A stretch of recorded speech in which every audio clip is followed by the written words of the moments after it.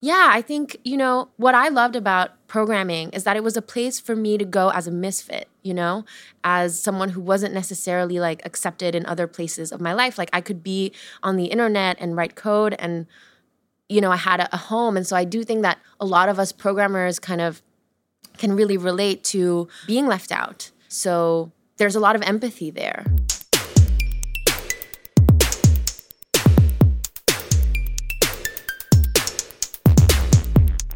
All right, everybody, welcome back to the Stack Overflow podcast. We have a great guest on this week. I'm going to let her introduce herself, so take it away. Hi, everyone. It's such a pleasure to be here. My name is Alex Chin. I'm here to talk about the Code Cooperative. What is the Code Cooperative? The Code Cooperative is a community of people who learn, use, and build technology to create life-changing possibilities for people that have been impacted by incarceration. And what that means is that we do a variety of things, all of it with the goal of building collective power for individuals and communities that have been impacted by incarceration. So either people who've been to prison, communities that are heavily criminalized. The things that we do vary. We hold free coding and technology classes for people who've been to prison. We build software for nonprofits and for prison abolition activists. We partner with activists, politicians, and technologists to develop liberatory technology that ideally supports communities that are impacted by incarceration. We do a lot of different stuff, and our goal is really to be the bridge between the tech industry in New York and communities that have been impacted by incarceration. For people that don't know, can you talk about the prison abolition movement and what that means? Prison abolition is not necessarily a word that everyone is used to hearing. Yeah. I think the context in which people hear about abolition has been mostly in the case of like slavery. And there is a movement in the United States to really end mass incarceration, not by simply lessening the impact of mass incarceration, not simply by getting more people out of prison, but rather by saying like no more prisons. And that can be very controversial. And I'm like not a spokesperson at all by any means for the prison abolition movement. But we feel deeply at the Code Cooperative that the way that the system of prisons is in the United States today is not one that can be reformed. And so we aim for a world without prisons. Something I've been aware of for a long time, and why this is such a hot button issue is because of our levels of mass incarceration in the U.S. So one statistic that I'm aware of is that the U.S. has 5% of the Earth's population and 25% of the Earth's prison population. Yeah, the U.S. incarcerates more people than any other country in the world, and that wasn't the case until recently. There's 7 million people in the U.S., over 7 million probably, that are under correctional control now, so either prison, jail, or on probation or on parole. 1 out of 3 Americans has a criminal record, and the thing about mass incarceration is that it impacts us all, not only people who have been to prison and their families, but when people are removed from communities, when people are put in a situation where they have no other like recourse to support themselves than to like go back to crime because there's no, employment opportunities, there's no education opportunities once they get out of prison, that harms us all. So one thing that we say at the Code Cooperative is that we're all directly impacted by incarceration and we're all complicit in it. And that's really what our community is about. We're a group of people who've been to prison and who haven't been to prison, who come together to learn to code and really to heal the wounds of mass incarceration together. That's great. Yeah. So tell us a little bit about how this organization got started and how you got involved in it. This isn't something that I thought I was going to be doing with my life. I'm a software engineer by trade. I studied computer science in school, and then I became a full-stack web developer in New York startups. And because of my own experience as a minority woman software engineer, I encountered a lot of discrimination and harassment.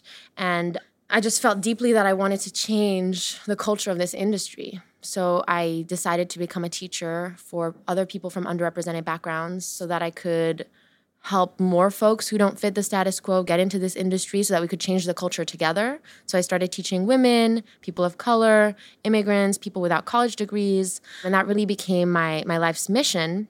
And then in 2016, I read the book, The New Jim Crow by Michelle Alexander, which is a really beautiful book that I recommend to everyone. I mean, I guess it's changed my life. And it's about the system of mass incarceration in the U.S. and about the legacy of slavery within the system today and how much of it was designed in order to keep people in prison and never in order to, rehabilitate folks who have committed crime. It's really a money-making machine. And as I was reading this book, especially talked a lot about, the different aspects of racism that are at play in the system of mass incarceration and how that slowly built up over the years. We're here in this place where Black and Latinx people make up 32% of the U.S. population, and yet they make up over 50% of the U.S.'s incarcerated population. And so after reading this book, I felt really compelled to do something, but I didn't know what to do. I'm like, I have no idea about anything to do with the criminal justice system. Let me go learn from people who have experience with it. And maybe, I can use my skills as a technologist and we can build some technology together. I don't know. And so I emailed prisons in New York and nonprofits that worked with formerly incarcerated people. And I said, hey, I'm a software engineer and a teacher. Is that useful at all? And one of them, the Fortune Society, a really beautiful organization, they work with formerly incarcerated people. They emailed me back and they said, yes, of course, a lot of our clients want to learn to code because, it's 2016, everyone wants to learn to code. So I started teaching there in their computer lab, volunteering on the side a couple hours a week. And my students were really great. Most of them were I had 6 students. They were in their 50s, early 60s. They had been in prison for a long time, and some of them didn't even really know how to use a computer. And they were really stoked about the material, but it was hard for them to make consistent progress because they only had access to a computer 2 hours a week in the computer lab. And I was like, well, I work at a New York startup. I know for a fact we have laptops just sitting around in the IT closets that the interns have barely used this summer. I know that's the case all over the city. So I decided to kind of launch a laptop donation campaign for my students so that they'd be able to learn more consistently, put up codecooperative.org. I think it was the day after the elections in 2016. It just so happened to be on the same day. And within a couple of weeks, I had 30 laptops donated to the class. And I only had 6 students. And continued to teach there for about 6 months. And then the nonprofit, the Fortune Society, their computer lab at that location had to close. They ran out of funding. So I had to stop teaching there. But once this story was out there, and once people knew what I was doing, more folks wanted to learn with me. My friends wanted to teach with me, and tech companies wanted to donate more resources. And so it kind of organically grew. And now it's 3 years later, and we're running our 3rd class. We're calling it a fellowship now. We have 18 fellows, and we have 8 volunteer mentors who are all software engineers. And we're now a community, and what we do has changed so much and evolved since what I did when we first started. And our mission is really to build collective power for people that have been impacted by incarceration, because it is a deep tragedy and an injustice, one that I think a lot of people in the tech industry want to see fixed. And so the Code Cooperative is just a vessel for this dream of how do we end mass incarceration? Well, let's start on a really small scale. Let's just bring people together who have experience with the criminal justice system and people who don't, and let's figure it out together. That's really inspiring. Let me ask you, when you are teaching fellows, is the idea that they're going to get a certain set of skills and then be able to go out and apply for jobs? Is there a pipeline that you're building that takes them from, the education side to the employment side?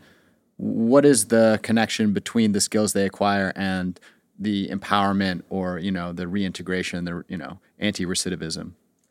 Recidivism is one of the main issues surrounding the criminal justice system. 40% of people who leave prison return to prison within 3 years. And so it's really a cycle. And one of the things that prevents recidivism or interrupts the cycle is education, employment, stuff like that. And so that's where the Code Cooperative comes in. And our goal until now has never been jobs. We've always been a volunteer-led, fully donation-based project. And so up until now, we've been very primarily a learning community and not a jobs training program. We're not a programming boot camp. We meet on Saturdays for 5 hours for 4 months. That's our model. And we've had to adapt to really the needs of our fellows, because we have people coming in with a very diverse set of skills and experience with computers. We have people who come in who don't really know how to use a computer. They've been inside for a long time. They don't really know how to use the internet. And we have folks who are super computer savvy, super tech savvy. And then we have folks who've already learned to code before they went inside or inside. There's actually some really fantastic, computer science and coding education programs in very few select prisons. This is not at all a widespread thing. And so because of that, what we do is we have more of a kind of study group model, kind of like the Recurse Center, I guess, if you're familiar with them. Yep. So people show up and everyone has their own learning goals and set of experience. And we have a bunch of volunteer mentors who are there to facilitate the experience and offer guidance. And so everyone learns at their own pace. And we have a lot of overlap in terms of what people learn. We have, some lectures on big topics that everyone should know about, like Git and GitHub or stuff like that. So yeah, we're a learning community. We're a study group. Our goal is for everyone to leave having met their own goals, having the ability to self-learn and the passion and the confidence to do so. And some of our fellows do actually want to start a career in tech, and I think they have beautiful careers ahead of them. And so actually what we're working on now, our next, program is a paid apprenticeship program for formerly incarcerated people to learn on the job at tech companies. And that we're hoping to launch May, June of 2020. Amazing. Something people might not know is that in the U.S., when someone's been in prison, we make them disclose that before they apply for jobs, which I think leads to the recidivism issue a bit, or contributes to it, because it's just so much harder for them to, have a career. So teaching them skills like coding, I think, seems like something that would be extremely beneficial as a way to help them get jobs post-prison. You may have heard that there's a lot of jobs in tech open. Yeah. There's a lot of, Right. Everyone's always looking for talent, and it's just going to continue to grow. Like, I don't even know what is the statistic now of like, by the year 2020, there will be like X number of 100,000 open jobs in computing, but it continues to grow. So really, creating pathways for employment for formerly incarcerated people within tech is something that serves everyone, because when fewer people are in prison, everyone does better, right? There's like less crime, it's more safe. The idea that preventing people who are coming home from prison from like being members of society is making people more safe, that's a fallacy. It's actually like the safest thing is for people to be successfully like rehabilitated into society. And so that's one thing, is that we do need to provide good quality job opportunities for people returning from prison, not just, ex-con type jobs. Like, there's very traditional pathways for people leaving prison, which is like construction or those types of jobs, which are good jobs, but like that can't be the only job. Like, people who go to prison are like everyone else. We all have like different dreams and goals and skills. Yeah. And so there needs to be a variety of options available. And so that's one thing, we need to provide jobs for folks coming home. And also there's so many jobs that need to be filled in tech, so this is really, win-win seems like a very silly way to put this, but just like a great opportunity for everyone in this city. Yeah. We have some stats here from a piece we're going to put up in a little while. It says there are 220,000 open job listings for software developers in the United States and 35,000 new computer science majors graduating from the U.S. universities every year. So a big gap in terms of the number of people who are being educated to fill those positions, for sure. Yeah, and I'm sure everyone here at Stack Overflow knows that you don't need a computer science degree to be a great software engineer. Yeah. Sometimes people here say the opposite. Yeah. I will say I have a computer science degree, and what I learned about like writing production level quality code is, maybe 1% of my CS degree helped me do that. Yeah. Do you think that there is less bias in the tech industry against people who have criminal records? It's interesting, you were sort of saying before, you feel like this is something the tech industry really wants to see happen, and now you're participating in a movement. It made me think of that recent episode of Silicon Valley where they were like, it's okay to be anything except for Christians. We hate that. And, so the joke was like, whatever you wanted to be was okay, but just not religious, please.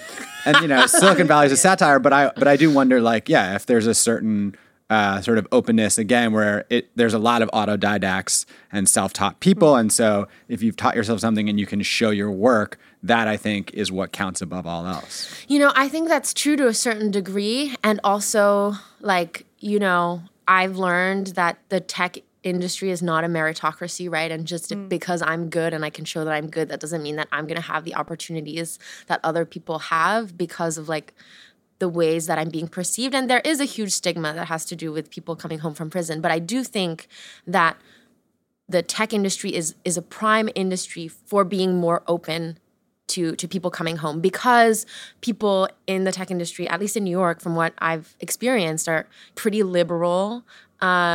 pretty on the side of criminal justice reform. There's a lot of conversation around diversity and inclusion. I believe that everyone wants to see more of that happen.